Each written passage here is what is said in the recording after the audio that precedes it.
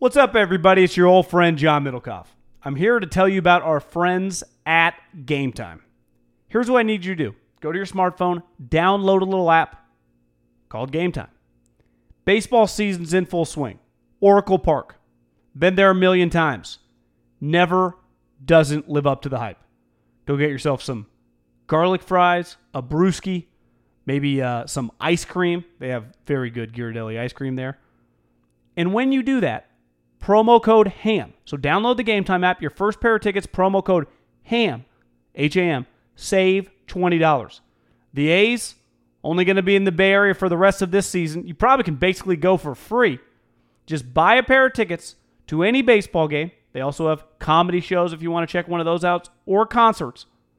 Game Time app, promo code HAM, save yourself $20. We don't even need a thank you. Just hammer that promo code. Save big on brunch for mom, all in the Kroger app. Get 16-ounce packs of flavorful Angus 90% lean ground sirloin for $4.99 each with a digital coupon. Then buy 2, get 2 free on 12 packs of delicious Coca-Cola, Pepsi, or 7-Up, all with your card.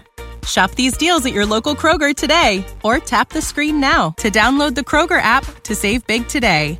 Kroger, fresh for everyone. Prices and product availability subject to change. Restrictions apply. See site for details. Middlecoff! Hey, fires, Hames! Oh my God. Yeah, we should start. I'm in Philly, so I'm watching this thing on the news. You are home, believe it or not. I've been following your travails through social media. You were at the gym watching most of the Raiders and Niners, or at least the second half. The Niners were really taking off, and I think the Raiders' second half was just starting. The Niners were really separating, okay. And then all of a sudden it just goes black. Probably 5 years ago, John Middlecoff would have snapped and freaked out. Instead, I gathered my belongings, and when I say my belongings, my shoes, my backpack, and my podcast equipment, and some chargers, and I headed toward the gym. Turns out the gym is packed with humans, including our friend Elliot Schwartz, who's locked in at the front of these 4 TVs. We got a Niner game on, Raider game on, the news on, and the Warriors game on. I guess the Warriors game was over, but it was a lot of people there. Somehow Warriors game was very over. Yeah, I showed up. It must have been like a bathroom break in kind of both the games, and I just sat down in like one of the suite seats, and just kind of hit the ground rolling. It was probably 5 minutes of lost in transit. It was. Wow. I'm not kidding, guy. One of my greatest feats as a professional of just keeping my mind focused. You remember the famous NFL films on Belichick when Pete Carroll was freaking out after the long gainer and Belichick just kind of relaxed? And he didn't call the timeout because he was watching them on the other side. I thought about that a little bit today. Like, could I freak out? Do I start tweeting at PG&E, at Gavin Newsom? Or do I not waste any time and I get as quickly as possible to keep watching one of the great 49er games ever? And the Raiders were in a very entertaining game. I wanted to see it, and I did everything in my willpower to get there. As Chris Russo would say, John, good job by you. Good job by me. I also a little Great lucky. Job by you. I didn't park in my garage because I would have. I would have been in a little trouble. You got to be able to manually open that. You do, but it still would have been. It would have cost me a little more time. All right. Well, it seems like it's freaking nuts over there. So I hope all our listeners and all our non-listeners are okay, because it looks like it's 100-mile-an-hour winds at different spots. In the greater Northern California. 100-mile-an-hour winds. I saw some video from the Carquinez Bridge, which closed down on Sunday. Smoke everywhere. I saw one winery Saturday night that just got demolished, even though they had all the whatever you call it. Precautions to keep fire from jumping roads and stuff. The only thing I thought about now, I'm not married. Vineyard. I don't have any kids. Was our listeners, guy? I said how I gotta watch. It is kind of sick, and I also thought God, I'm pretty driven to watch these games. What else would the sense of urgency for something like non-human? Nothing like a friend of mine or a family member's in trouble. What could create that type of urgency? Honestly, I don't know if anything, a game, and of having to watch the game. It's a powerful feeling. It's very impressive. Your number one drug is NFL football and podcasting. It really is. You just you can't have your proper takes, guy, without watching. No. We don't do fraudulent takes here. This podcast is brought to you by Ease and EaseWellness.com, where the promo code, of course, is HAM. Go to EaseWellness.com. Go to Ease.com. First-time users, use that promo code. If you've already used it, share it with your friends, please. I was at a wedding last night, and there may or may not have been some Ease.com going around at the balcony. Oh. It's very popular. Ease.com, promo code HAM, THC, uppers, downers, pre-rolls, vapes, maybe even some gummies being taken as well at the wedding. And brought to you by Ease.com, promo code HAM, promo code HAM. And then if you want your CBD, also very popular, EaseWellness.com, promo code HAM. There you go. That's fantastic. Podcast also brought to you by MyBookie.ag. Promo code there is HAM in the numeral 1. MyBookie.ag, HAM in the numeral 1. Can you believe, John, and you texted me today that the Bengals were, you think, maybe the worst team in the league. The Steelers, who are 2-4, are 14-point favorites on Monday Night Football against the Dolphins. That's got to be one of the worst Monday Night Football games in recent memories, right? It's Duck. Yes. Now, maybe it turns out to be competitive, but that's awful. Yeah, just Duck Hodges versus the Dolphins. You know, looking back today, the lock of the day was probably the Birds. As you tweeted me yesterday, fly, Eagles, fly. They were in a position, right, of all the teams in the league that, you know, they had legitimate Super Bowl hopes. They had to win on the road in Buffalo. That they got it done. You know, I would probably take the Dolphins tomorrow plus the points. So if you're listening to this on Monday morning, just say one thing for the Dolphins. I've watched bits and pieces of a lot of their games. They do give good effort. So if you just give good effort, you might run into a fumble and you might just take it the other way, right? 13.5 points to Duck Hodges seems like, I don't want to say stealing, but that's pretty good value, guy. Yeah.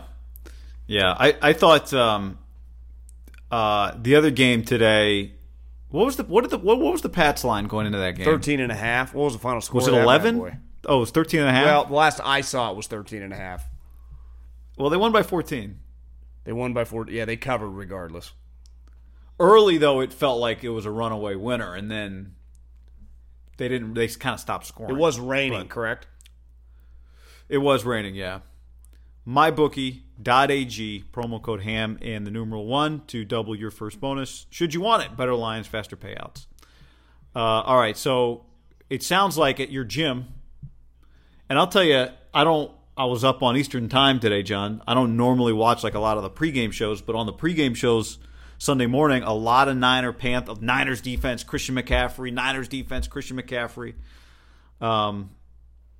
And, I mean, in a league where it's just hard to blow people out, the Niners with another blowout. And it sounds like everybody at the gym was fired up about the – you were at the gym for the Nick Bosa INT? I think I missed – did Deebo Samuel have a touchdown? Deebo Samuel did have a touchdown. Was it on a run? Yeah, it clearly was. I missed that. That's kind of right around the sweet spot when I had to move. When I got there, I saw a Richard Sherman pick. I saw then like a run, another Tevin Coleman who felt like he had 10 touchdowns today. And I obviously got to witness the Nick Bosa pick. It wasn't a pick six, but it felt like a pick six. The fucking place erupted. Would you say Kyle's the big star today or Bosa's the big star? I think Bosa's the big star today. I mean, I know they scored 51 points. If I had to, I think they're both the big stars, but I think Nick is probably the bigger story today. The 3 sacks plus a pick. I mean, that's pretty incredible. How sweet was like the moves on the pick, too? Well, it was one of those guys. He juked Kyle Allen. Oh, okay. But yeah, good point. That's fair. But the pick itself was just why it was just so athletic. Remember who had one just like that a couple years ago? Khalil Mack. Yeah, I mean against the Panthers. That's who I thought of today. I mean, Nick's arms are pretty big, and he's pretty relentless. My thing watching this game was, John, you know who led the – so George Kittle had 6 catches. Emmanuel Sanders had 10 catches. So they combined to lead the team in catches by far. They had most of Jimmy's completions. They had most of Jimmy's yards. So the Niners caught the ball with elite players. They ran the ball at an elite level. They played defense at an elite level. They're clearly coached at an elite level. I mean, all the stuff they do really well. Jimmy was really good, except for that one pick. And if you got to get picked off and kind of baited, you did one of the best linebackers ever did it. So fine, I can live. I mean, I hated it at the time, but whatever. Just everything they do well, John. They do so well. Like that's what Super Bowl contenders are. Yeah, let's start with Bosa. Listen, there was a lot of pressure on that pick, and we talked a shitload about it. I would have gone with the other guy, and I looked a little. I wouldn't say foolish because the other guy's playing pretty good too. Well, at least he did when I looked a couple weeks ago. I mean, he's on a terrible team, hard to judge, but this guy's been a star. Like, if they hadn't have picked this guy, they would look like an idiot. He is a dominant player. Like, it's one thing to just make a play here or there, even if it's a spectacular play. He now, even if you subtract the pick, you just feel him on every single snap, and every time he's out there, he's just kicking the shit out of people. He's relentless. And I got to give this guy credit, too. I think when you add him, he clearly has helped out some of the other guys. I mean, Eric Armstead looks like an all-pro. The defensive line is dominant. It is just absolutely dominant right now. So, and when you have a dominant defensive line, the difference, like last year, the Chiefs, for example, led the league in sacks, and they had a dominant defensive line, but everyone else sucked. Yeah. The 49ers have this dominant defensive line. They got these two linebackers that make every play. They got Richard Sherman, who had, it was the easiest pick of his career, but he's just an excellent player. And then they got the safeties are playing well, but do you know what's crazy? When Richard Sherman, I tweeted this 3 or 4 weeks back when Akello got hurt. During the week leading up to the game, I think it was the Browns game because it was during the bye, and he's like, I'm telling you, I've watched this Emmanuel. What's his last name? Moutier? What do they call him? E-Man? Mosley. Emmanuel Mosley. Yeah. I just call him E-Man. He's like, I like E-Man. I watched E-Man in practice. I'm like telling you, you guys are going to know soon. And I was like, oh, okay, typical player, right. Getting his guys back. Leader. And guy, the first game, play in the back of the end zone. Next game, he makes a couple plays. Today is a sweet pick. The dude's a player, It's one thing if Nick Bosa's making plays. Like, the guy is the number 2 pick in the draft, or D Ford, he is a Pro Bowler, or even Eric Armstead. You go, well, he was a first-round pick, and you see him move. You're like, well, he is 6'7" and moves like a fucking deer. When you get undrafted free agents jumping on plays and picking balls, that's the ultimate muscle flex. Like, they can do no wrong. And then Kyle is just, in the front seat of a Ferrari right now, and he's Dale Earnhardt Jr. Like, he is all, what does Robert say? All gas, no brakes? He ain't hitting the brakes. Yeah. The only break that can possibly happen for the 49ers right now is when Jimmy throws a pick. That's the only way they've really been stopped. Like, their defense, nothing you can do against them because they can cover, they can pass rush, they have great team speed. Like, they're going to match up against every type defense, or every type offense. Don't you think that's the surprise? Is like, we just assume, okay, you get after the quarterback, so that makes your DBs better. But I feel like when the DBs are in positions to make plays, they're better than I thought they were going to be. Completely agree. Right? On situations where the quarterback does get the ball off or does have a chance to make a good throw. 100%. Which doesn't happen that much. No. There are guys everywhere, John. Like, everywhere. Well, and the white unis, by the way. I almost tweeted, I'm like, I'm not going to give Kyle too much credit on this first drive. And then the very next drive, like, boom, boom, bang, bang, touchdown. You're like, well, because you just don't want to give too much credit to first drive. Just the first drives, but I don't even think it matters for Kyle because he'll be in the third quarter running like a crazy screen pass when everyone's going the other way. You're like, God, he doesn't. I think any play. Like, this guy, however much time he's spending in the office, it's clearly working. And defense is a little less of that and more just, it's obviously just driven on talent, right? Like, the 49ers, can we all agree, are not the most talented offense right now. They're missing their starting fullback, who's a Pro Bowler. They're 2 tackles, and, they just traded for a receiver who looked damn good today. But in theory, they're going to be better in 4 or 5 weeks when all these guys come back. Well, in theory, I tweeted today, nice play by Staley. McGlinchey. Juszczyk. Never mind. This is amazing. How does an offense do? To me, that's when you're rolling. Your coach is good. Your Lincoln Riley tweet was dead on. You get, to be a quarterback whisperer is impressive, right? And that's, what separates coaches and why you get really famous. But to be an offensive wizard, you become Bill Walsh, right? It's one thing to be like a great motivator, that's and a winner. You're like Parcells, but if you encompass everything, you become Belichick. Like if you're a really good quarterback coach, you're like, oh, that's Andy Reid, right?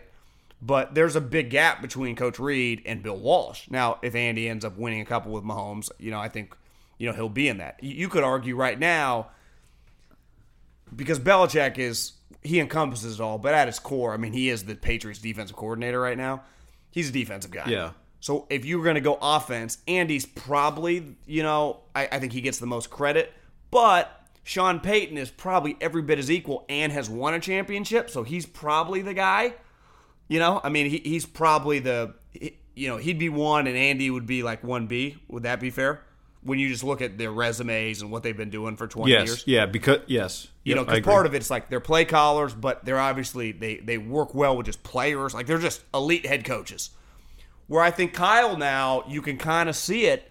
If they can develop and draft the right guys, he's who you'd fucking spend boo-boo money on to have be your head coach. And we look, not that we were on an island by any means, but when we were kind of saying, like, this guy could be pretty special, but he eventually's got to win. You can't just be like, well, he calls great plays. They lost 30-28, but man, he was dialing them up. Like, you got to start winning these games. Yeah. And he is. One follow-up to that, but did you see, by the way, the play that Oklahoma, the double pass that Oklahoma ran early in the game? I think it was their first touchdown they eventually lost to Kansas State. I know, how crazy is that? So it was trips left, okay? Yeah. Quarterback takes the snap, Jalen Hurts takes a shotgun. One of the 3 receivers steps backwards, and so Jalen throws like a bubble screen type pass, but it's backwards because the guy stepped backwards. Yeah. Then Jalen steps back, and the guy throws it back to Jalen. Yep.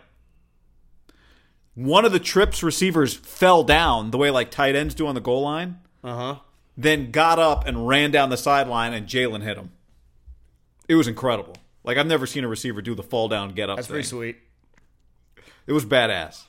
Well, did Daniel Jeremiah tweet today, or maybe Jeff Schwartz did, that there were like 3 or 4 double passes a day, and he's like, well, not everyone's copying Lincoln Riley yesterday because the game plan's already in, but clearly I wonder if some of the coaches who might have just been at the hotel or in their office saw that and realized, like, McVay did one today, the Lions had a sweet one today, like legit throw it to the receiver, throw it back to the quarterback, and then throw it downfield. Yeah, the Lions one. One was badass, and it hit him in stride. So, but wouldn't you say the crazy part really about the 49ers is they haven't busted out much shit like that. Haven't really need to. Like, they've run a couple like reverses. Well, the touchdown last week was that the Tevin Coleman? Unless I missed something in my fire evacuation. No, nothing too crazy. I mean, they won 51-13. When 51-13. When I left, I think it was 34-13 when I left. Okay. So it wasn't. I wouldn't say it was. It wasn't over, but it was pretty well in hand. It felt like when the Panthers got up to 2 scores, and then the Niners came down and just scored again. Oh, you know what it was? Here's what it actually was. It was 27-13, and they were driving to score that touchdown. Because when McCaffrey scores, they get the safety, they score, right, and then they get the 2-point conversion, and you're like, well, you start doing the math. You're like, well, there's 11 minutes left in the third quarter. That's only 2 touchdowns. They do have this elite player. This isn't crazy. And then they're driving, and my power goes out. That's when that's when I didn't freak, get my shit, go, and then I get to the hotel, and it's 34-13, and like, whatever happened on that drive, which was clearly the Deebo Samuel play, like that drive guy is one of those where for the first moment in the game, maybe people in the stadium are like, you start just doing the math in your head. You're like, well, this game's not quite over yet. And Kyle, boom, fucking touchdown. Right. Like, yeah, it is, motherfuckers. Yep. That's the way it felt watching it. Now, what did you think of Emmanuel Sanders? Because I think the other part of like all this whole conversation about Kyle is, well, he is in charge of players, so he goes and gets a player. I mean, he had 2 third down conversions. That touchdown was sweet. What did he do today? He had 4 for 25 and a touchdown, 5 targets. They targeted Kittle 7 times. And the touchdown. Yeah, on the first drive, he had 3 targets, He had a catch, the touchdown, obviously, and one, I think, where Jimmy kind of overthrew him. But I like that. You get a guy who you paid a lot for, and you immediately feed him the rock. And you also realize, like, yeah, this guy's a pro, right? He's immediately just better than their other guys. But, I'm not being negative here, but you just know they still play Richie James and Kendrick Bourne a decent amount. Like, you see those guys out there. Like, they are still dependent. Like, Emmanuel Sanders doesn't just, it's not like they got 3 Emmanuel Sanders. Pettis is out there a lot. Pettis, for a guy that doesn't do anything, is an underrated celebrator, like with his teammates. They clearly like him, right? You mentioned that to me a while back, and I've really noticed it. Like, he's always doing, like, when Kittle does his little first down, but it's kind of like he just does like a paw, Kittle. Just kind of little finger flip. Pettis does it right there with him, and they kind of smile. Like, the team likes him, for a guy that, there were some reports, guy, that they would love to trade him, and it's like, yeah, no shit. Do you think you could even get like a 7th-round pick for him right now? Yeah. Maybe you could. But if you're the Niners, like, are you just giving him away? I wouldn't. Yeah, but to me, maybe they've given up on him. But I don't think they have guy because they keep playing him. Okay, so maybe they haven't. I'm just saying I haven't. Like Emmanuel Sanders, you'll have to figure out what you're doing next year. When I watch him, I feel like he knows what he's doing out there. Dante Pettis.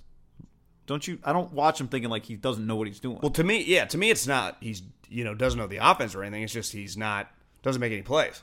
And that's where I think when they're now in their situation, which is now their goal is to win. Like, I'm not talking Super Bowl or anything yet, but like their goal is pretty simple: win the division, win playoff games. Like that is the goal right now. You need guys you can depend on, and I think if you ask them in an area where they can be truthful and they just say, we can't depend on them right now. We can depend on like none of our star players. We're like, I bet they would say we feel Debo is a dependable player. We feel that like Mostert is a dependable player. Nice job. Can we depend on Pettis? Like, do they get to a point one day where it's a numbers game? Is he 100% active on game day? You're not that far away with all these guys coming back, right? No. Because that's the other thing. We talk a lot like, oh, when's N'Keal Harry coming off IR? Or when's these random guys around the league, coming off IR? You notice none of the Niners are coming back off IR. They're just, Joe's just on the sideline fucking hugging guy, chest bumping with Robert Saleh.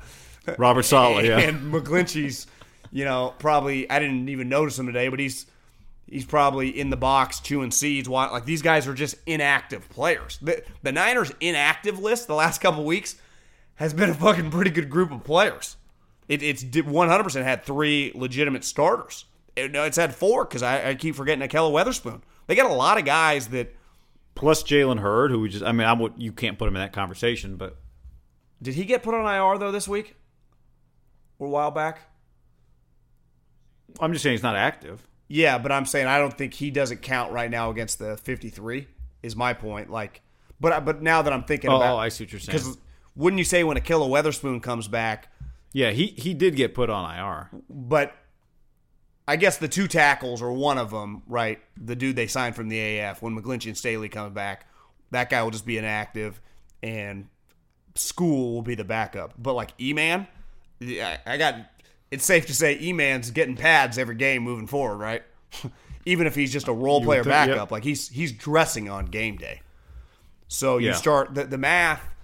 Sometimes when you have injured guys like this for a short period of time, it becomes easy when they come back because the backup sucked. The Niners now are in one of these positions like, well, E-Man, he's on scholarship the rest of the year. He's playing. And I would say even you could argue like you just keep both the tackles just so you're just ready. I mean, these guys have been hurt. You just never know. You kind of want them around. Mm-hmm. You start doing the math. Some of these running backs, like I think Breda got banged up. He didn't play in the second half. He rolled his ankle. He didn't come back, yeah. And the 49ers, one of the more underrated signings of the league this year is Tevin Coleman, who a guy like that, he just flies under the radar. When he signs, a week into free agency or whatever, it's not like an Odell Beckham trade or a Clowney signing or anything like that. And then you just watch the season, you start thinking to yourself, how perfect of a fit is this motherfucker on this team with this coach? He's just He can catch the ball. He's unreal in the scheme. How fast he plays. How good he plays. I don't think people realize, and I doubt Kyle would admit it, and he'd probably argue that if he could have got his hands on McKinnon, he would have been really good. And you know what? He might have an argument. Maybe McKinnon with the speed would have been awesome in this scheme. The difference is, like, you do have to believe him when it comes to that position. I agree, but the difference is that Coleman had been doing it. Like, I'd been playing Coleman in fantasy and watching him play high level for the Falcons for a while. Like, McKinnon wasn't really a producer in Minnesota. Now, for a couple of years, he was Adrian Peterson's backup or whatever. But regardless, Coleman has been unreal. I mean, if Kittle's been their best offensive weapon, and not counting the offensive weapon, you'd say Coleman's been their second best, just start to finish. Well, I guess him and Breda. And they just become a great little dynamic combo, like those two guys. That's a legitimate 1-2, where neither of them are really the one. They're just a 1-2 combination together because they both can run, they both can catch. They both just hit these creases at looking like a Ferrari. Right. I mean, but I would say clearly. Woo. But clearly Coleman is the one because that speed is. Now, I know Breida had the run earlier where his top end was 23 miles an hour, whatever that was, but Coleman looks faster, doesn't he? Yeah, I think Breida would win just in like a 80-yard race, but really? Yeah, I mean, I think Breida is like legitimately a 4.3 guy. I know. I just when I'm just eyeballing it, Coleman looks. I don't know what Coleman ran at the combine. He's playing 4.3 too. So you just have two guys that are hauling ass, and they never get caught when they get in space. But like it already cropped up today. They've both been hurt this season now, right? Breida hurt his ankle today, and he's had ankle issues before. Which you tipped me off to this, which I don't know if I was super locked in. They play guy in 4 fucking days, so that's something to keep. They play Thursday Night Football. They play Thursday Night Football. God, how good is the Shanahan family? Like, if you're just a football family, what they do running the ball is it just incredible? Like, it just consistently works, and everyone knows it's coming. It's not like, well. Every week, it's like their Belichick. Every week he changes his scheme. You never know. You always hear the players are like, well, we prepared for the 3-4, then Bill ran the 4-3, and then I'm seeing ghosts. It's like, the exact plays Kyle's calling. Like, Kyle runs screens all fucking days to his running backs and Kittle. He loves the Kittle screen. How many times they ran the Kittle screen this year? 20? It's like, hey, guys, if Kittle just kind of fakes you at the line of scrimmage and then just starts looking at Jimmy, they're running a screen to Kittle. And if he catches it, but that's a credit to Kyle. They just have so many things you got to worry about. They got a lot to worry about. Well, I know. And then they got it on the one play where they ran like a play action and they did a good job on the broadcast. They're like, well, Luke had to kind of fly to one side because they're running the stretch zone run and you just have to honor it. And then when they do the play action, and that's where Kyle would be like, yeah, you guys been watching the Vikings, why Cousins playing well? Because when the play action works in this scheme, it's unstoppable. It is a layup pass for Jimmy Garoppolo. Guy, maybe I was a little clouded by having to evacuate and the interception. If you would have said, guess what Jimmy Garoppolo's line today was, I would have been like, 15 of 25 for 200 yards and a couple touchdowns. He was 18 of 22. Yeah. Did that feel like it watching that to you?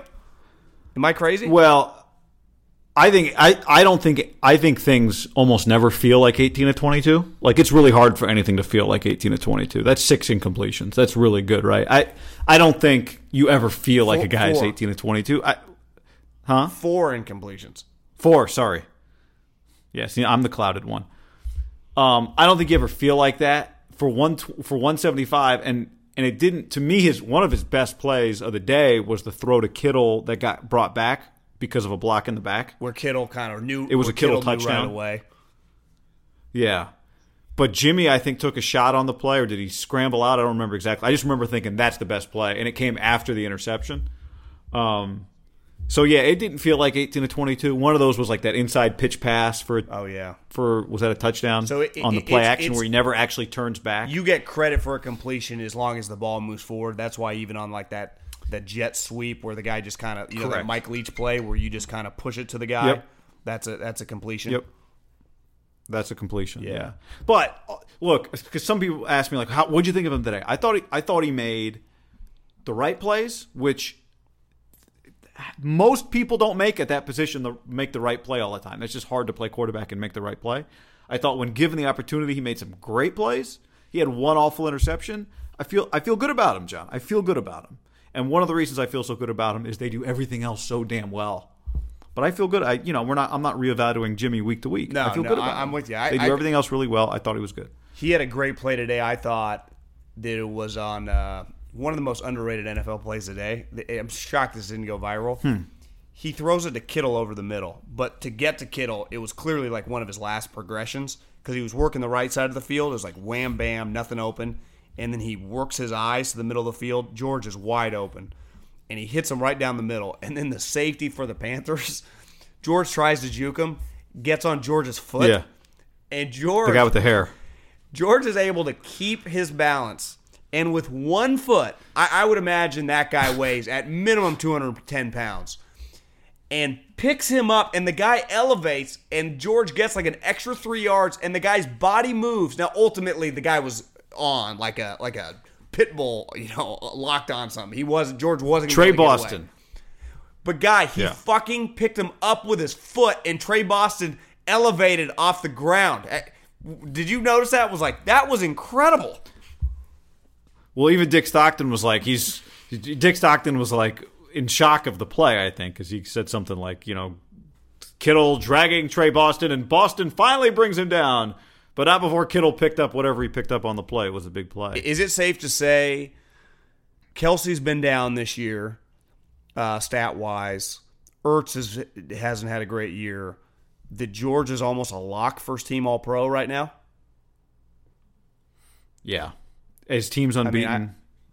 Yeah, Gronk's gone. His team's unbeaten. He's clearly their best player. This is for... the defense is really, really impressive. But I think you could argue, you just look at it on paper, if Bosa was a star and Dee Ford became a good role player. Now, I don't think anyone would have imagined Eric Armstead be this good. But you're like, Richard Sherman's going to be healthy this year. There were still some questions. But for George to be a second-team All-Pro and become kind of a star in the league, sometimes some of these late-round picks start reading their own press clippings. You start getting the media BJs. He came back better. I mean, it's like, this guy's on a fucking mission. It's when you sustain greatness, you're just a great player. How many guys do we constantly see in all sports that you can have the 1 year? Try putting together 5 Mike Trout years. Try having Max Scherzer's career. Try becoming Aaron Rodgers or Brady. It's hard. It's every guy, every above average NFL player, if they really put their mind to it, can have a big season. Can you have 4 straight? It looks like Kittle. Yeah. I'm not trying to overreact or anything, but this guy a Hall of Famer? Well, yeah, see, to me, what you're saying, as I'm hearing you talk, that's what I'm thinking. It's like when you think, I want to be a Hall of Famer, it's cool. Put together that year you put that together 6 or 7 more times, and you'll be a Hall of Famer. But when we talk to him... But you can't do it 6 times if you don't do it twice. And for him to come back after that year when the target's on his back, and yeah, I'm with you. When we were talking to him, now thinking back about it, there are 2 types of people, right, that become great players as a 5th, 6th, 7th round pick. The guy that has a huge chip on his shoulder, everyone, the Draymond, Richard Sherman. And that works, that's Draymond be a Hall of Famer, Richard Sherman be a Hall of Famer. And then there's George who, you know what? Remember he told us, he's like, I didn't have that many targets. I kind of got it. But I'm in the perfect scheme. I'm with a great coach, and now I'm in a place, and I'm reaching my potential, and I'm just going to keep grinding my ass off, right? He's not chip on his shoulder guy. Do you think he's chip on his shoulder guy, or just kind of embrace? I'm not saying he doesn't have a drive to him, but he just looks at it like, I'm in a great spot now. I'm kicking the shit out of everyone. I'm a great player, Yeah, to me, he feels to me like a guy inspired by the fact that he recognizes the opportunity at hand. What it takes to be great. Well, just that, to me, it's like he recognizes that he has what it takes to be great, and that's inspiring to him. That's kind of my vibe from him. It's like, God, he knows how great he can be. That's kind of what I feel like when Well, I've always imagined, like, if you were an NBA player, because sometimes you see, like, when a guy takes off at the baseline and tries to dunk over a guy, once you realize that you have that potential, you're just, especially, and you're a good player, you're just more inclined to do it a decent amount. But that whenever that first time that you ever do that, it has to be a pretty inspiring feeling of like, oh my God, I just dunked on a guy in an NBA game. And I think Kittle had a couple moments like that last year, and now you're seeing him like, Trey Boston's got my foot. I don't give a fuck. Come for a ride, buddy. Where he's just playing like nobody can stop me. But he had moments where people haven't stopped him that he realizes like, I'm better than these guys. It's one thing to me, like Saquon Barkley just plays like he played at Penn State. Like he's been thinking, I'm the best guy on this field probably since like Pee-wees. Where when you're a later round pick, I think that's where I think makes Richard and Draymond a little unique. Like I do believe they've thought they were the best player on whatever court or field they've been on probably since Pee-wees. Even though like it's like, hey guys, you went in the 5th round, Richard. You're like Draymond. You got drafted in the 2nd round, and in the NBA there's only 2 rounds. But they're just like I think George is probably there's a feeling out process. And 99% of humans are more like Kittle, even if you are talented, where you kind of have to do it first. And that's why Draymond and Richard, when you say really stand out, it's like, God, they're kind of delusional. But then when it works, you're like, no, these guys are great, And you're just like, maybe they understood it the whole time. And I also think, back to like what you said, he's driven to like, he wants to be great, and he also understands that he's just in this offense now that is just featuring him. Like when you think, who's the Niners feature player on offense? You just go, it's George Kittle. Right. It's George Kittle and the run. But if they just need a big play, who would they go to in a must-have moment? And you'd be like, in a perfect world, they'd like to go to 85. And for a long, long time, when he was in peak form, you'd be like, well, who's Tom going to go to in like a 3rd and 10? All the chips are on the line. You're like, he's going to Gronk, Right. And you why wouldn't you, right? And then it's one of those. If you fail going to anybody else, you're going to wonder why did we. If we're going to fail, let's fail with that guy. Think about it. You've never heard one. Now he hasn't failed that many times, but you never heard like back in 2013 we were playing the Broncos, and if Tom just wouldn't have thrown it to Rob Gronkowski and looked at Danny Amendola, we might have won. It's just. You can always lose by going to your best player. It's like I said coming in the game. Listen, Kyle Allen's a fun story, but at the end of the fucking day, he's Kyle Allen, an undrafted free agent in the National Football League at quarterback. So there's a reason that they don't exist. Like in the history of undrafted free agents, they just don't be like there's a reason why Kurt Warner got a football life, because it was that big of an upset of what happened. It's never going to happen again, probably. So I thought, like, if the Niners defense is who we thought they were, they're going to kick the shit out of him. And if you get beat by McCaffrey, which you saw today, like you could have him bottle up, and he's just an incredible player. You tip your hat. Like if McCaffrey's going to go for 3 touchdowns, because clearly they build their defense around trying to stop McCaffrey, but they should be able to just man-to-man kick Kyle Allen's ass, and they did. Or his stats couldn't have been pretty. How many picks did he throw? 3. He was 19 of 37 for 158 yards and 3 picks. Now, like to me, that's what he should look like. Yeah, 100%. All right, John, the Raiders, who unlike last week had the lead in the 3rd quarter. How did the Raiders? How many games did they win last year? 4. How is their schedule so hard? How is their schedule so difficult? Well, I think. Well, because it's because the divisions. You know the most overrated term I think we use in the NFL is strength of schedule? I was driving around the other day and I heard Papa mention it too. He's like, it's kind of stupid. It's 2 games. So like your strength of schedule and the NFL so random, a lot of times, like the 49ers strength of schedule game this year is the Packers. Like they're the Packers. The Raiders, they play the AFC North.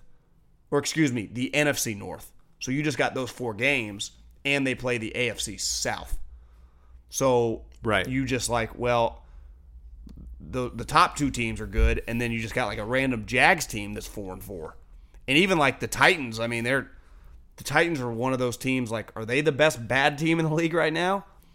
And Or excuse me, yeah, in the AFC South, like you just get the Texans in Houston. Now part of it was the schedule, put them on the road, but I'd argue the AFC North, like that looks like this year, the NFC West and the NFC North, if you drew those teams in your like rotation, that sucks, right? Because like the AFC North, the Browns, part of why they're fucked is they drew the NFC West. So the Browns had to play the Seattle, they had to play the Rams, and they had to play the Niners. And they got a little screwed. They played all three of those teams before they even drew the Patriots. So it's like they got the Patriots this week. They've already played those three teams. And they lost all those games.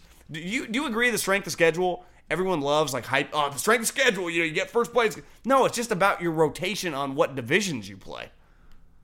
And that's more important. Yes, I agree. And like how the couple teams, unless you have like consistent powers in your division, like if you're the Niners, I'd argue their schedule's kind of hard. Their division, they got 6 divisional games, 4 of them against playoff teams in Seattle and the Rams. And even the Cardinals aren't just like, it's not like the Dolphins. That's where I think people always like, the Patriots, I mean, you get fucking Dolphins twice, you get the Jets. That's where I've always, there is some validity to that. I mean, those teams consistently suck. Yeah. And even the Bills, like, they're good year. They're a 10-16, but they're not like the Rams might be 10-6, and the Bills might be 10-6. Are all 10-6 teams equal? No. Like the Texans are 10-6. And I don't even think the Texans are that good, but they're just they're tough, because they got 2 remarkable players. Yeah, I mean they this felt like kind of a playoff level game, and the Raiders were ready for it, but they just didn't win. We kind of talked about this. Now they can next week they win against the Lions and they're 4-4, but this was the team who had the wild card spot. The Texans. They needed this, and the Colts won. They needed this wild card spot from the Texans. If they had won this game, they'd feel like they're in the driver's seat. Now they're going to need a lot. Now they're just going to need help along the way. And, while their schedule gets a little easier coming up, Lions, then the Chargers, then the Bengals, then the Jets on the road. But do you think, are we sure in a vacuum the Lions are worse than the Texans? No. Sorry. When I say coming up, I mean after the Lions, the Chargers, the Bengals, the Jets. You do agree, though, like the Lions might just be better than the Texans? Yeah, they might not, but I mean, they're damn close, right? It's going to be a tough game. Would you rather play the Lions at home or the Texans on the road? Well, if you told me by the middle of the game, like they're missing their starting corner, J.J. Watt goes out. For the year, by the way. J.J. Watt's out for the year? Yeah, I just saw that's what he said. Shoulder. When I was at the evacuations, and they were working on. It makes it sound more serious. Self-evacuation. Yeah, it was just power. I could have just stayed at home, but I had things to watch. Was it Laramie Tunsil that went out for the? That also happened. So they were just kind of falling apart, and I'm watching the game with Dr. Schwartz, and I'm like, the Raiders are in the lead. They score a touchdown, and it's what was the score? Oh, it was 24-21. Maybe it was even before that. But you could just tell, this is kind of the Texans' defense isn't great one. And when you watch the Texans, it just kind of feels like the quarterback and that guy that Jay Glazer said that teams are sniffing about trading, that I don't know about you, to me he's like the best wide receiver in the league, DeAndre Hopkins. It's just... By the way, who I checked, John, has $40 million coming to him the next 3 years. That's pretty affordable. I think you would take him at 27 or 28 years old for $40 million over 3 years. Do you think it would behoove John Lynch maybe to make a call tomorrow? Yeah, if he hasn't already, apparently everyone's calling. Hey guys, what are you doing? I see your guy at 11 catches, 110 yards. You want to move him? We got a first-round pick you can have. But I don't even know if you need to send picks. Bob just wants players. Would you do DeAndre Hopkins for a first-round pick right now? Yes. I agree. That it just felt like, are the Raiders good enough? Because Derek had a really good game. He was not turning it over till right at the end when he almost threw a pick six. That was like, you're kind of heart-dropping. Yeah. But that play happens to just about every quarterback once a game. You just don't want that play to happen. Like, you can live with it happening when you agree, like in the first quarter, you give a pick six. If he would have thrown that pick six there, they ended up losing anyway. That would have been the game. But I loved, who was our analyst on that game? James Lofton. James Lofton. He's like, if he's 2 inches taller, I'm like, if that guy's 2 inches taller, I don't know anything about that linebacker. Oh, it was what's the guy's name? It's 51. It's a kid from Ohio State. Yes. Yeah. What my thought was, if he's 2 inches taller, he might be a first-round pick. Yeah, I mean, it's like we could do if Steph Curry was 2 inches taller, he'd be fucking Kobe Bryant. So if I had hair, from the list of, I hate that. you'd be less good looking. Yeah, I was thinking. I mean, I'm ugly now. No, but I had a tweet in the chamber, John, when they went at Garyon Conley for that. They get a big play on Garyon on the left side to Williams, then they go back to Williams on the right side. Don't get it, gets broken up. I was ready, like it's a genius move. I had the whole GIF ready with the dude pointing to his forehead.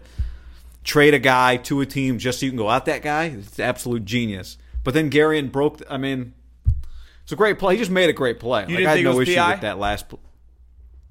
It might have been, but it wasn't. You throw the flag, you're not.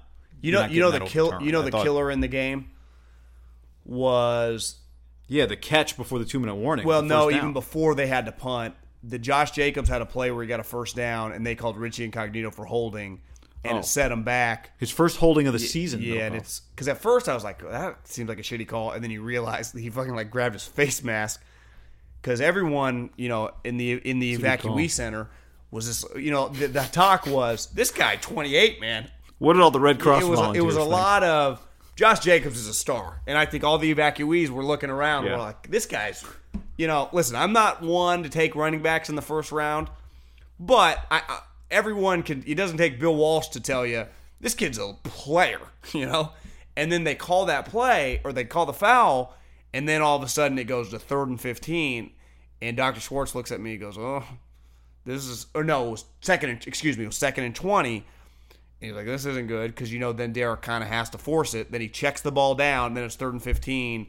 And that was the play to Terrell Williams where Derek goes over. I didn't quite realize what was happening at the evacuee center, so I text you. You thought he wanted him to challenge. Luckily, Gruden didn't have any didn't challenge. No, he could have challenged. He could have. He had lost a challenge earlier, but you get multiple challenges. Because I said for a second when on 3rd and 15, I said one option would be, because Dr. Schwartz like, we can't stop him. So I'm like, well, you're going to probably have to punt here if it's probably anything longer than like 4th and 6 or 7. So do you run a play that maybe like a screen that hope to get 8 or 9 with the mindset of going for it? And they didn't. They just took a shot, like you said, at that guy. And you got like 4 minutes left. I wouldn't have hated that because you would have been right at midfield. You would have been across midfield. If you pick up, 8 yards there, then it's 4th and 8 from their side of the field. So they could have done that instead of taking the option of what they did, right? They took their best receiver, who looks awesome when he's healthy, Terrell Williams, at a guy they thought, our guy's just better than their guy, which we know their guy, right? Which is not crazy. Yeah. But when it doesn't work, like when you don't get a 3rd and 5 in that situation where you're going to have to punt it back and they got a great quarterback, it is a very, very risky move. And the exact thing that the worst case scenario happened, they just couldn't get a stop. I wouldn't have been mad at Gruden if he used 4th and 15 going for it insane with 4 minutes left and a couple timeouts and the 2-minute warning. No, I mean the question is just, can you hold them to a field goal? Because then you'll have enough time to get the ball back and try and score a touchdown with no timeouts left. Because they're not gonna. It's gonna be hard for them to use 4 minutes. Well, they could use 4 minutes over half the field. To me, I like the idea of just trying to make it a 4th and 8. Now, again, I also like what they did. Like, I don't have a big issue with just trying to go to Terrell Williams on Garyon Conley. I'm with you. But he had. Now, I also wouldn't have had a problem with Gruden. Is it a high percentage play, though? Like a 25-plus yard play? Because Derek's way back in the pocket.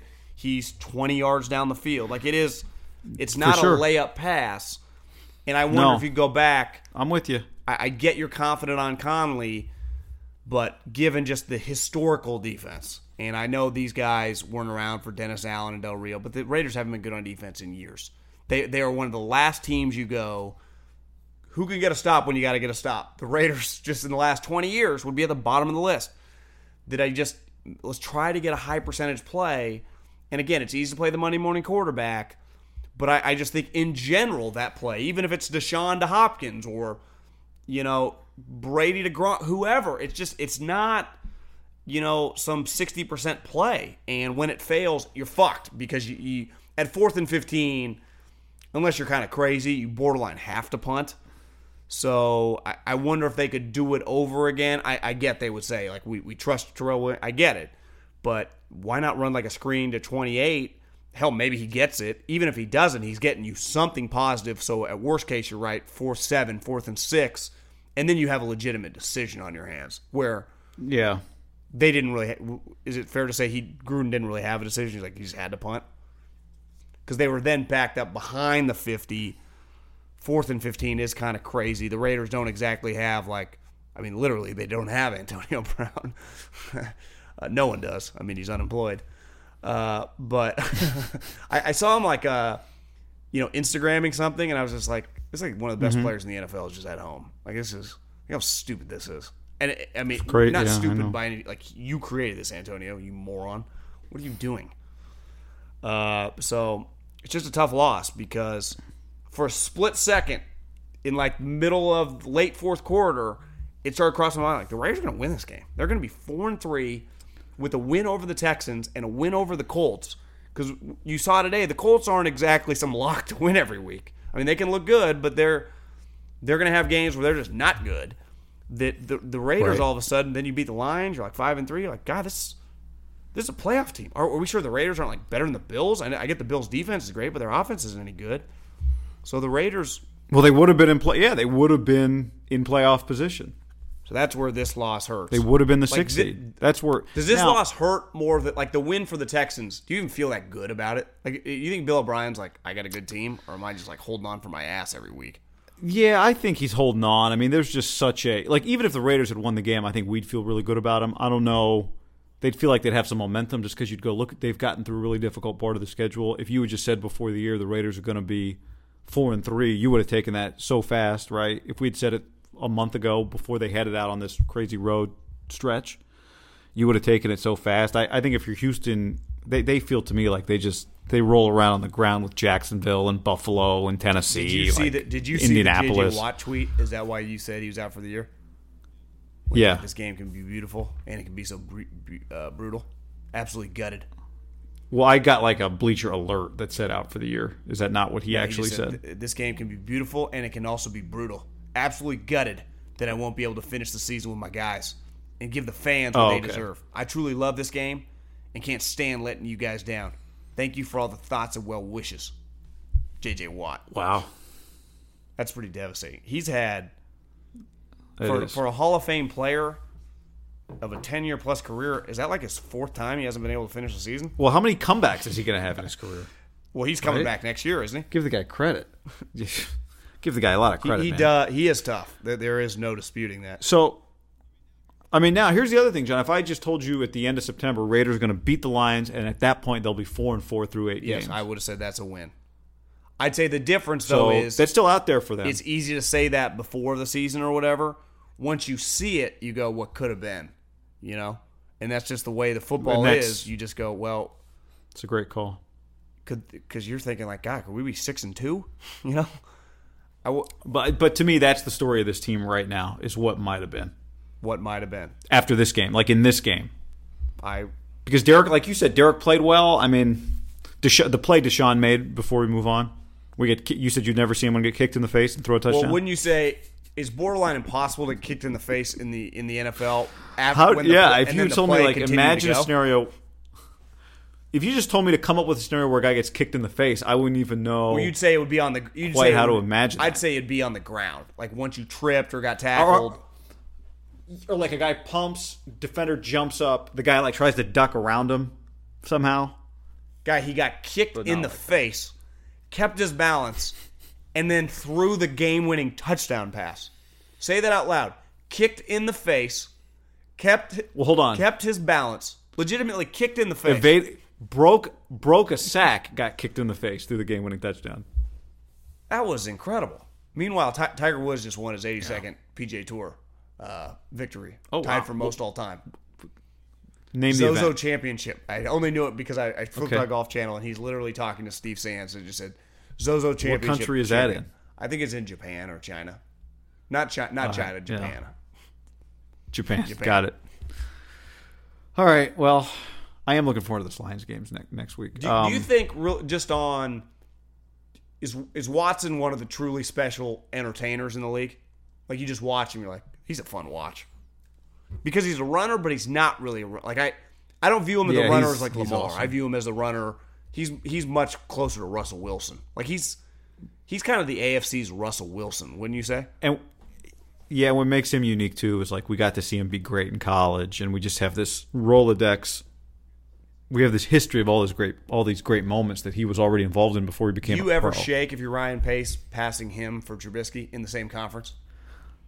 It depends. Like, do you find another quarterback, you do. But for right now, like, I don't know. It hurts, wouldn't you say? No, you don't. It hurts. Because part of the Trubisky story is he didn't just fall to you. You traded up a spot. And as someone tweeted at me today, that extra pick got him like Ahkello Witherspoon and Tre'Davious Moore. Like, it's not like he got the Niners just nothing. Like, they got 2 starters out of it, 2 guys that play on their team.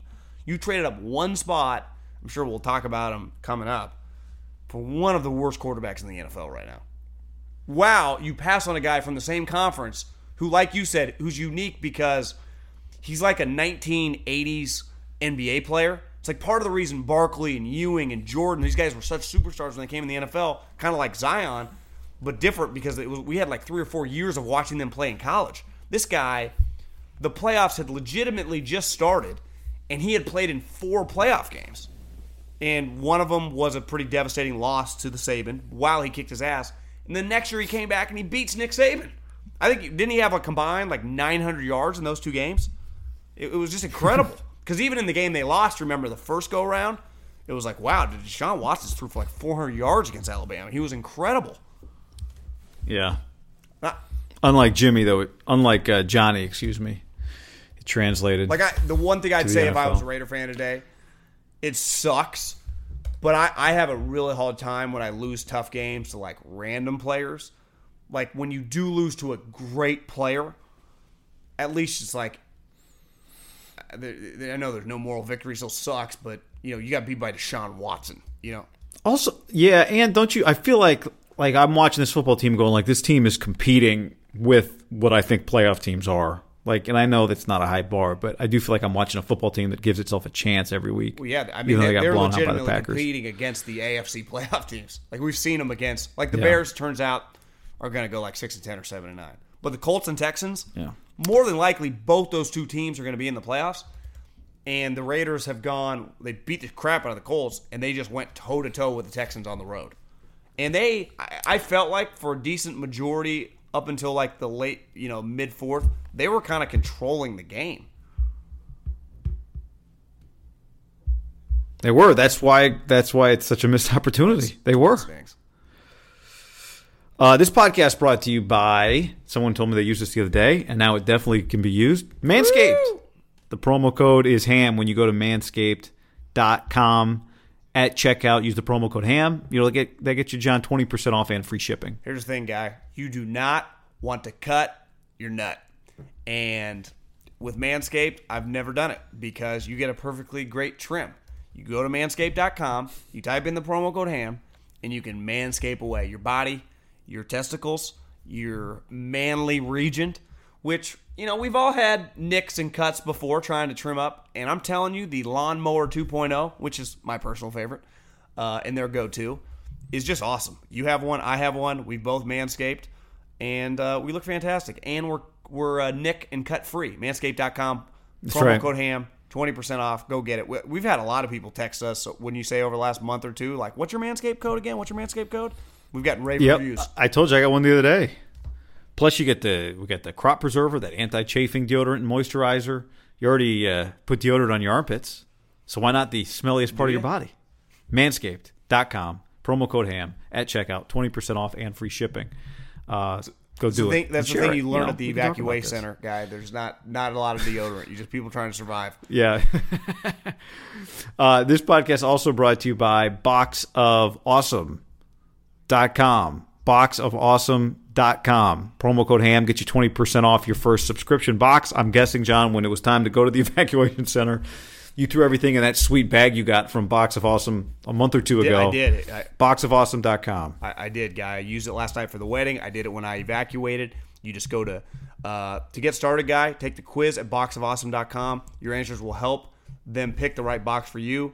They release new boxes every month across a ton of different categories. It's free to sign up, and you can skip any month or cancel at any time. Each box costs only $45, guy, and has over $70 worth of gear. You've gotten several. I've gotten several. They're sweet. Get 20% off your first monthly box when you sign up at boxofawesome.com and then enter the code HAM at checkout. That's boxofawesome.com, HAM at checkout, 20% off your first box. Yeah. Ton of good stuff, and you never get stuck with something you don't want. If you're like, I have one of those, or I don't need that, you get to preview what's coming, change colors, sizes, add stuff, skip boxes. You're never paying for stuff that you don't want. Boxofawesome.com, promo code HAM. Before we get some headlines here, we'll single out one headline, John. Tell me exactly, we talked about the Schefter last week, talking about Brady could go. I gave you my Chargers theory, him and Josh McDaniels together. They're going to force him on Dean Spanos. Tom will get to play in L.A., Schefter had another big report today, Middlecoff. What was it? Well, that him and Bill are still buddies. Oh, that was the whole report? Yeah, that's what I heard. Lock and 4 acted like he might go to San Diego, but the things that LA. LA. The Schefter was like they're still buddies, but he has options of whether they don't know if he's going to retire, go to LA, but like that Robert Kraft is still a wild card because obviously he loves him. I thought about it a decent amount today, and I get the Josh McDaniels angle, and I think I would imagine they're really, really close. I really have a hard time seeing him play for the Chargers. Just closing my eyes, he's going to play for Dean Spanos and the Chargers. Now, Josh McDaniels would be the wild card, and I was driving back from Yosemite and listening to radio, and it was the main topic on it. And people just kept saying, like, Tom Brady's not Kevin Durant. Like, he's not out there trying to find himself. He's going to leave this. Like, Tom Brady is not a fucking Kyrie Irving, like, looking for the next best great thing. Like, he's in football heaven, guy. He's going to leave this? What if he loves Josh, and he knows Josh, this is the year Josh leaves to become a head coach, and he doesn't want to play quarterback with Bill as his OC or Steve Belichick as his OC. I think Steve, by the way, was shown on TV multiple times today watching the Patriots-Browns game. I think Bill's going to coach long enough to get Steve. At one point, Middlecoff, they had a 3-box. They had 3 people on the screen in 3 different splits. It was Bill, Gerard Mayo, Steve Belichick. I think Steve Belichick is the next coach of the Patriots. There was an incredible clip today where it was great. Where Jim Nantz goes. I saw you tweet that. Jim Nantz goes. There's Bill Belichick's son, Steve, on the left, and it's just him and Gerard Mayo. It's like, oh, yeah, good one there, Jim. It's just it made me laugh. All right, what about Brady to the Niners then? If you don't like the Charger one, and I understand you can shoot holes in the Charger one, would Tom want to be the 49ers quarterback? And with the Niners, we talked about this a little bit, you definitely take that phone call. I tweeted today, unless Jimmy... Or you and I talked about it. To me, he'd probably have to win a playoff game at least to be safe. And even then, I don't know if he'd be 100% safe. If he won multiple playoff games, meaning they were in the NFC Championship game, he's young, he'd probably just ride with them. But if they were like a one-and-done playoff team, and Tom freaking Brady calls, and the Patriots win the Super Bowl or get back to the Super Bowl, and he just keeps playing like Tom Brady, I think Jimmy be a goner. That's what my gut feels like. That's what my gut feels like. Yeah. Now you can look. Because I people think kept you really tweeting at me. You're like, Middlecoff, he's a goner. He's 43 years old. Well, he's fucking Tom Brady, and he's still playing at a really high level. Now I don't know if, again, Tom would have to. Tom would seek this. This is not the Niners looking. This would be Tom seeking, and I don't know if he would. To me, this is. You're right about that. If he wanted to be on the move, wouldn't this have to be at the top of his list? If he wants to be on the move in part because he wants to play in California or the family wants to move, his childhood team, all that. But I think it's mostly about Jimmy. If Jimmy Garoppolo looks like a really good quarterback or like he's becoming a really good quarterback, then you don't do it just based on the age. But if we get to the postseason and there's questions in Kyle Shanahan's mind about whether he can ever really win with Jimmy Garoppolo, then you do consider it despite the age. To me, it's as simple as how good is Jimmy Garoppolo this year. Well, how good is he? He has the power to shut the door on it. What would you say would automatically shut the door? A Super Bowl berth? Yeah, I mean, to me, if they're in the NFC Championship game, it'd be really hard to move on. Because he doesn't make that much money. He's young.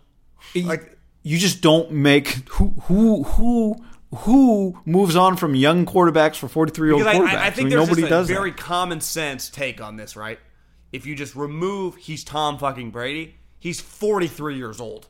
So are you really going to mortgage this young guy because, as you text me, well, who would immediately want him back? He would be the Patriots quarterback. Like Jimmy would be. Yeah, it'd essentially be Bill. It'd be Tom and a 1 for Jimmy is what it would turn into. Yeah, maybe they'd give him back to Bill for right? 2. Who knows? Yeah, it'd probably be a 1 because the pick would be 32. Think about that. I think. Yeah. Listen, I understand. Like I'm not saying it's 1. It'd be a very, very risky move. Like, wait a second, it'd be 32. You're saying they just? Oh no, the Pats won the Super Bowl. Yeah, so maybe the Pats give him 32 for Jimmy back, and Tom goes there. But then I was thinking, like, now what is Tom's offense? It feels like he's run it all. But I would imagine the verbiage not the same. He would have to learn a whole new offense. It is kind of tough. Like it might not be as seamless as you think. Maybe Kyle thinks like my guy already knows it. Let's just roll with him. But it is Tom. Like if Schefter tweets Tom Brady wants to be a 49er, it would become one of the biggest polarizing stories around here ever. Right? Like what do the 49ers? Because yes. Listen, there's just a fact. Tom Brady wants in. You let him fucking in. Then you take a step back, take a deep breath. You go, well, he's 43. If Jimmy just won a playoff game or two, you're like, well, are we just going to punt on everything we've accomplished? Like there is. And keep in mind, like Bill was prepared to take Jimmy over Tom, we think, right? But I think we know at this point, Tom Brady is a much better player than Jimmy. Like that's not even like currently today at 42 years old and Jimmy. He's just better, a lot better. But Jimmy keeps getting better, and he's younger, and he's cost controlled. Like, why would you mess with that? Like, it would be a huge risk for the 49ers, despite it again being Tom Brady, right? Yeah, I do subscribe to the idea that Jimmy's going to keep getting better too, just given the limitation, the limited number of games he's played, and how good he is. And at this what point. About the element of clearly the team likes Jimmy a lot? Now they would like Tom, but why would you mess with what you have? Which wouldn't you say they got pretty good chemistry going right now, the 49ers? Yeah. I do think something you said to me when we were talking about earlier, and you might be right about this, John. It might just be that Tom doesn't know what he's going to do. Like that his family wants him to go to the West Coast. Maybe he wants to go, but he doesn't. Where are the fits? Do I want to suck? Is Josh going to be gone? Do I want to go where Josh is? There's a lot going on there, and maybe he just doesn't know. I thought a lot about it today on my drive home from the wedding about would he just go out on top, and just if he wins the Super Bowl, just go out with 7. He'd think to himself, how is anyone ever going to get to 7 like that? If he gets to 7, is it safe to say that record's about as safe as any record ever? Like how does any quarterback? Yeah, that and Joe DiMaggio's 56-game hit streak. But I would say the 56-game hit streak is way more in jeopardy on a given year than ever Tom Brady. 7 Super Bowls, 1 quarterback. Cal Ripken's game. Yeah. I mean, people take days off. I would say the DiMaggio thing only takes 2 months. Yeah, and it's not. It is humanly the possible. Brady thing you just takes make a career. contact. You have the luckiest stretch ever. The 7 Super Bowls was just. Yeah. I think it would be impossible. I really do. I do. I just wonder. Like, is there any part of him that says, "I want to prove I can do this"? Well, and that's where I keep getting back to because if you're like, is he just going on top? Would you ever just watch like a social media after a win? Seems like he gets high off these wins. Like he likes it. Like he gets high off these games. Like it still. I don't see a guy going through the motions. Like I see a guy addicted. I see a guy addicted to this shit. And I think Peyton Manning was the same way, but there were probably moments that last year when he would go in on Monday morning and watch on the film and like, who the hell is this guy? And it probably had to eat him up inside. Like, this is embarrassing, Well, I think Tom still looks and goes, God, I may not be what I was 5 years ago, but can you name 5 better players than me in the league at my position? No. So, like, he's still playing at such a high level where and he's still loving doing it. Like John was, you hear these stories like he was clearly older. I it's not like I can live in my late, we were like 13, 14, whatever when that happened. And you look back at the team, like how did they win it really, right? They were a run-heavy team and a really good defense. Like, and even John and all these guys have gone on record. Like, we changed when we got TD. Like, Brady, they just Gronk retired. Like, whatever. We'll just Jacoby Myers. Oh, yeah, trade for Muhammad. Yeah, we'll get N'Keal Harry. But they're not dependent on, like, Sony Michel. Like, they're dependent on. Yeah, he's still the best guy in the offense. Dependent on 12. What do you think about TB12 offering 12 to Mohamed Sanu? Did you see that clip where Mohamed said? No, I didn't see that. Tom slid in Mohamed's DMs and was like, "You want 12, bro?" Or he's like, "Hey, man, congrats to have you. You want 12?" And he might have been being sarcastic. Mohamed wasn't, but maybe Tom was. And Mohamed's like, he kind of looks at all the reporters telling the story. I was like, no, bro, I'm good. I'll find another number, But it just, and maybe Tom's smart enough to realize no chance. Like, would he have said that? He would never have said that to Antonio Brown because they'd be like, yeah, I'll take it, But maybe if the guy's high level enough that he's going to deny it, so it's an easy one. Yeah. Can you imagine if he said it to AB and AB's like, oh, yeah, cool, I got it, But it just, like, to me, Tom...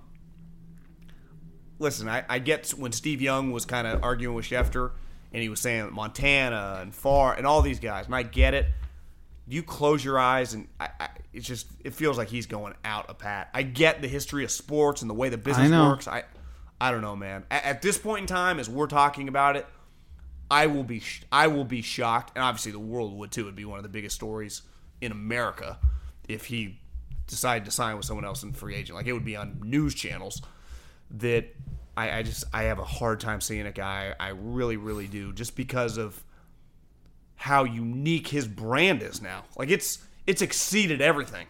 Like, it's exceeded it all. I would say, like, you could argue in modern sports history, we're not going to see anything like. Doesn't that make it easier?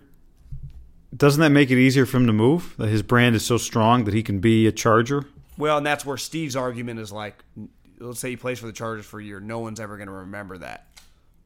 And I would say or 3 years. I mean, or do they remember it more? What if Haberman Middlecoff, when we're 45, like, God, do you remember that one year that Brady won the fucking Super Bowl with the Chargers? Well, exactly. His legend would. You could argue his. To me, the no upside one will remember is if it's bad, and the upside is. Yeah. Like, people talk about like Michael Jordan's the GOAT, Mickey Mantle. Like, have you ever heard of Tom Brady? He won a Super Bowl with the Chargers. You're right. Huge. It would be the upside for the move with the Chargers specifically or the Niners would be pretty high. Like, now you'd say probably even more with the Chargers because I do think Kyle would get a lot of credit, but Tom would get a lot too. The Chargers would be nuts because it'd be good for their business. It's LA. I think Josh would be there with them. But you agree that he's not going to the Chargers to play for Anthony Lynn. Yeah, no. To me, it would be with Josh McDaniels. That's a core part of my theory. Yeah. Before we get to some other headlines, I got a good one for you, John. This one's going to blow your mind, I think. Before we do that, though, let's tell the people about SeatGeek. It's a tease. Warriors tickets, John. I think the green dots are getting bigger. You go to SeatGeek.com, you use the SeatGeek app, use the promo code HAM, you get $10 off your first purchase. Well, I know we got a decent following as well in Sacramento. Those tickets might be getting a little bigger too. So, it used to be like, God, guy, what if the Warriors are, competing to make the playoffs with this group, and obviously the prices at Chase, and then Luke Walton and the Kings, they might be good this year. Golden won those ticket prices.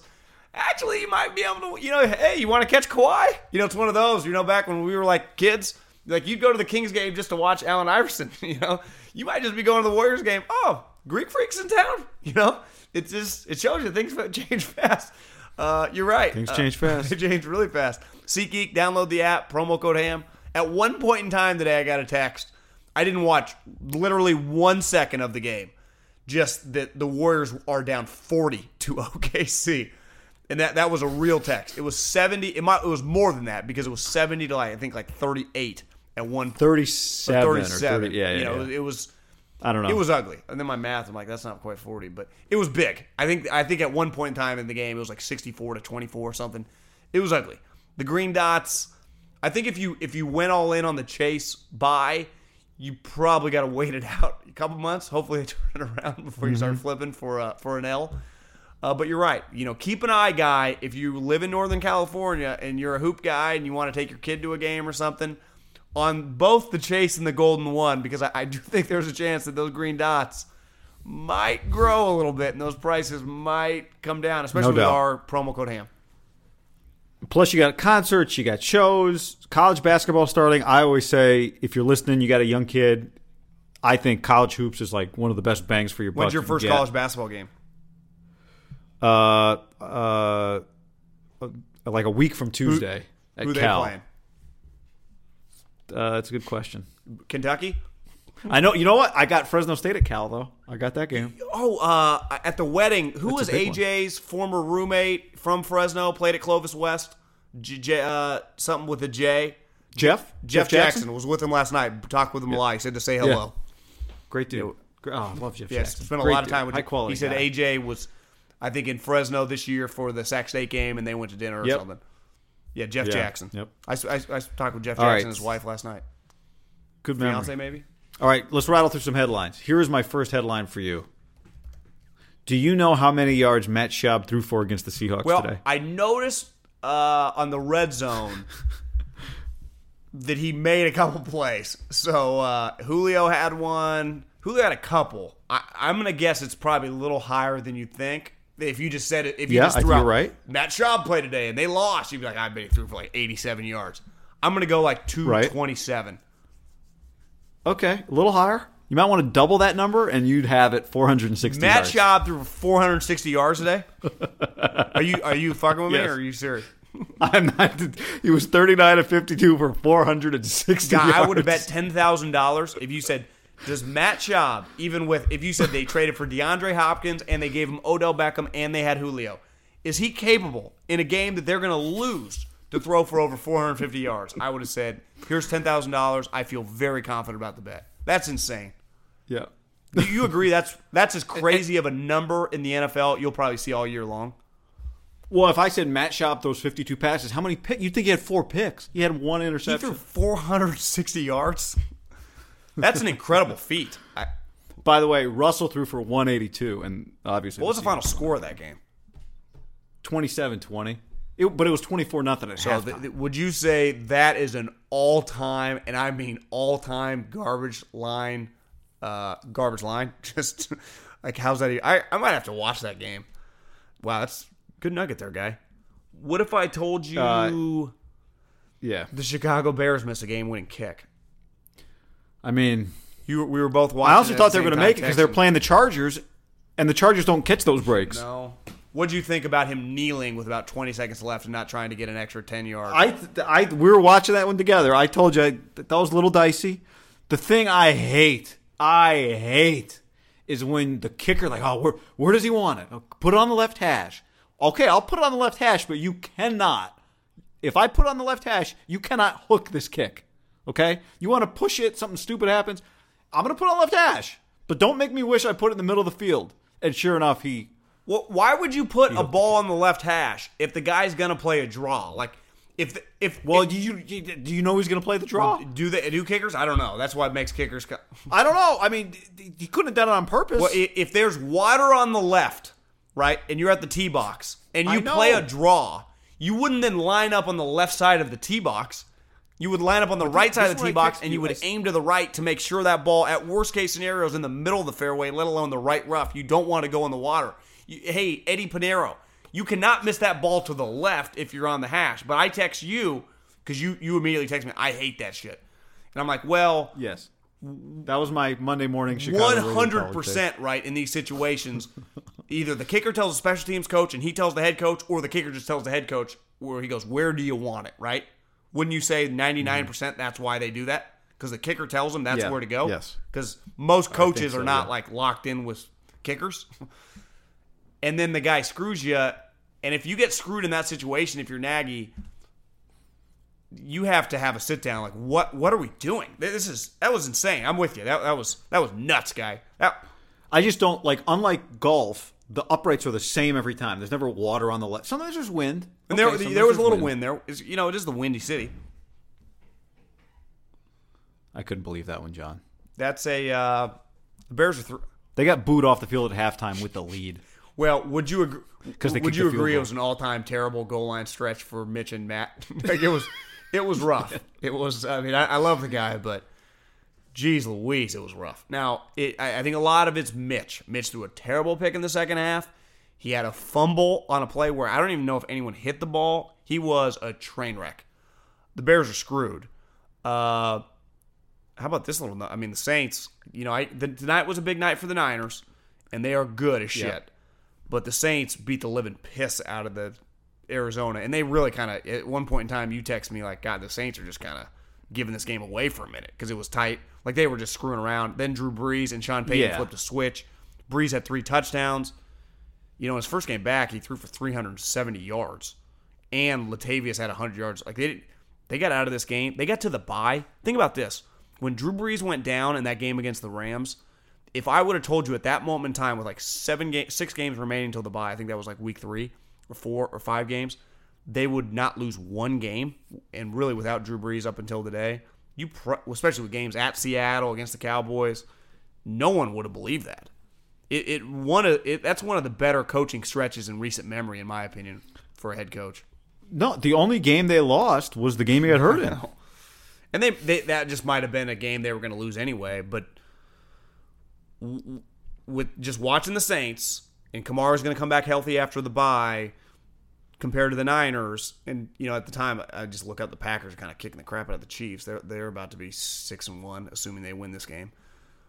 What do you think gets the home field bye this year? Boy, I don't. The Niners now play, but the Niners play those Saints. 2 teams, so it's not one of those where the Niners don't play the Packers or the Saints. Like they're going to go directly head to head. So, right. Yeah. So that's if they lose both of them, then Well, they won't get it. If they win both of those, they'll just probably get it. If they beat the Packers, then it kind of feels like with a Week 14 meeting between the Saints and the for the 1 Niners. seed. Now it's like, are they just going to be undefeated when they play that game? Well, no, I mean they're bound to lose a game, right? Are they going to be? Well, yeah, And yes, they are. But here again, they play defense and they run the football. So if you had to go number 1 seed in the AFC, Yeah, would you say the I Pats think- are locked I to be don't the 1 think seed. Is that safe to say now? Yes, yeah. I think if you lose 3 games, you're not getting. You're not a lock to get a home field bye, right? You're not a lock to get the 1 or 2 seed if you don't go 13-3. Yeah, 13-3 might at this pace doesn't guarantee anything. But if you go 13-3, you don't get it. You're like whatever. Now you do play each other. 12-4 is not getting it. Though. We know agree. that. Do you have to go 14? You might have to. Could the Niners complain if they get the 2 odds seed? are at 13-3. Yeah, I don't think you can. Not this year. If the Saints beat you and they get you just take your loss. The game is in New Orleans. Where it's big, like are the Niners going on the road? Would they win the NFC Championship in Lambeau or the New Orleans? We admit it would be really hard, despite their team looking really good, right? Yeah, I mean, again, they play defense, run the football. But I think that's where they win this weekend, or they, not this weekend, but this Thursday night game. This is where we start talking about like you control your own destiny now for this home field shit. So you really are in a position now where we don't. If you lose at home, you lose at home. But you're going to be an underdog going on the road, especially if these teams beat you in if the Saints beat you in the regular season, and then you got to go play them in the NFC Championship game. It's crazy we're even having this conversation, but we are because it's just a reality of life. Like, are the Niners a lock playoff team at 7-0 now? Is that safe to say? Would you say if they win Thursday, are they a 100% lock playoff team? They're 8-0. 8-0, and again, the thing they do, they just keep doing. They've had injuries that we thought would derail them, and haven't derailed them. Their defense is phenomenal. It's just they're just the good. It's not just the math. It's just when I look at them, I say that's one of the best teams in the NFL. That's part of why they're a lock team. At this point, if they didn't make the playoffs, it'd be an utter disaster. Okay, I know you got dinner reservations. You're in Philly. Yeah, Can I get you? Okay, I'll give you a couple more headlines. We had a couple more. How about my guy Flip? Minutes. Gardner Minshew has played the entire first half of the season with a 6th-round rookie, and they're 4-4. Pretty impressive. Yeah, really impressive, John. And today, I don't know. Did you see the first pick that Darnold threw? Should have been sacked. Broke out of it. Like, oh, what a play! And then throws an interception. But Minshew I was saw Colin tweet something like, "That wasn't pretty." Yeah, it was a great play to get out of the sack. He had three picks. Darnold's had a rough 7-day stretch, guy. Actually 6 because they played on Monday night. He's had a really rough stretch. How many picks did he throw against the Patriots? 4? 3 or 4? He threw 3 picks today. The one he threw that really hurt was they're down 7. They get a punt. He throws a pick, and then Jacksonville scores again, and then he throws another pick. I saw someone tweet, if you really want to be critical of Darnold, you could say that last year at SC, his sophomore year, when he threw a bunch of picks, he had some Jameis in him, and now you're starting to see it come out a little. And I just interesting. My one thing, and I don't think that's a true statement. I mean, that's a reality. He was throwing. Yeah, as someone who's watched him a lot, that's not a bad take. I'm watching Minshew today. Like Minshew's a 6th-round rookie, and he's just 22 of 34, 3 touchdowns, no picks, and like 280, and just good. Like you just watch him, you're like, God, this guy's just pretty good. Just. Okay, I got a few more for you. Just give me. Let's do 30 seconds on each one of these. Baker's interception to Lawrence. Was it Lawrence guy? Is that the guy's name? It was just an inside pitch, and the guy's not supposed to be there. He didn't get blocked. But even if he wasn't going to be there, the running back wouldn't have caught the ball. So why would he throw it right there? Well, it was to the guy in jet motion. Was it supposed to be to Nick Chubb or the running back to his right? It was supposed to. I thought it was to the guy that was doing the jet sweep. I thought that's who it was intended for. I might have to rewatch it. I thought it. Just trying to attempt to give Baker the benefit of the doubt. I thought it just slipped out of his hand because he couldn't humanly possible be that shitty of a pass, which it was, right? Because a lot of people were saying that was his butt fumble moment. Baker's having a rough second year. Would you agree there? Yes. What do you think about the Browns being 2-5? Season over? Yes. Not good. Would you say it's Kitchen's one and done? Safe to say the Ravens are a lock to win that division at this point at 5-2? Unless Duck Hodges gets really hot. Yes. Yep. They're a lock. How about Adam Vinatieri? He did miss 55-yarder to win. He missed a field goal, and when I got in the car this morning, the game had just started. He missed an extra point too, so he had been shaky. If Bill O'Brien trades DeAndre Hopkins with 3 years, $40 million left on his deal, how is that crazier than the Jets trading Odell Beckham Jr.? I mean the Giants trading Odell Beckham Jr. Yeah, because why would you trade your best player when you're 5-3? I mean, It makes no sense. Maybe more will come out tomorrow on just why that rumor even got shopped. Last one I have for you. 46 years old, hit a game winner, 55-yarder. They went nuts, and the Colts tweeted out something really cool. That's an incredible accomplishment, is it not? Glad, it is. But I mean, it's like you are bound to have some shitty games. It's the NFL. But he's had a few. You're saying him individually, not necessarily the team. Yeah. Last one for you. What do you think of Joe Flacco at 1-7? No, what's their not one? They're not that bad. They're not 1-7. What are they? They are.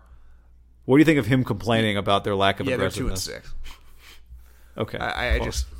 I don't really take Joe Flacco that seriously anymore, so I don't really have a take. The Broncos don't really move me to a strong take, to be honest with you. Other than they're competitive. Yeah, guys thought they were going to win the game. I mean, it took an Adam Vinatieri 55-yard field goal at home to beat the Broncos. The Broncos are going to have one of those seasons where they're 4-12, and I think Von Miller might be able to say after, like, God, I felt like we were 8-8. I'm like, yeah, I don't think you're crazy. I don't think he's going to feel like no, he's not. He's going to be miserable. But I'm just saying, like, you could take a step back and just go. We easily could have won like 3 or 4 more games, right? Yeah, but go look at what the Saints the Saints won a bunch of 1-score games without Drew, with the exception of last week. Because good teams win the 1-score games and bad teams lose it. So yeah. Yes, the NFL, like all these games are 7-point games by and large, unless you're Lincoln Riley Shanahan. Yeah. All right, is your power off or has it just got dark over there? Your lights. Yeah, power. You choose to have your lights off. A true hero. Yeah, exactly. Do it for the evacuees. Conserving energy in case you knew that. I did it for the people today, guy. And so did you. I mean, you're watching games on the road while you're on a workcation? Yeah, it's not my work. It's Alyssa's work. But you're grinding. I'm here. Are you working tomorrow? You hosting a radio show in the morning? No, I'm going to be at Independence Hall in Philadelphia by the time the sun rises in the west. You could swing by the Eagles practice facility and give Roseman a thumbs up. Big win for the Birds. Okay, I will. Howie, last time I was here, your office was... He's back in the same office again. Oh, that's right. He's that's back. Right. Like, hey, do you guys have Middlecoff's old tag? His old desk tag? Yeah, when they only had one F. Put some respect on the two Fs. Keeps it chill. Right. All right, later. Adios. See ya. Save big on brunch for mom, all in the Kroger app. Get 16-ounce packs of flavorful Angus 90% lean ground sirloin for $4.99 each with a digital coupon. Then buy 2, get 2 free on 12 packs of delicious Coca-Cola, Pepsi, or 7-Up, all with your card. Shop these deals at your local Kroger today, or tap the screen now to download the Kroger app to save big today.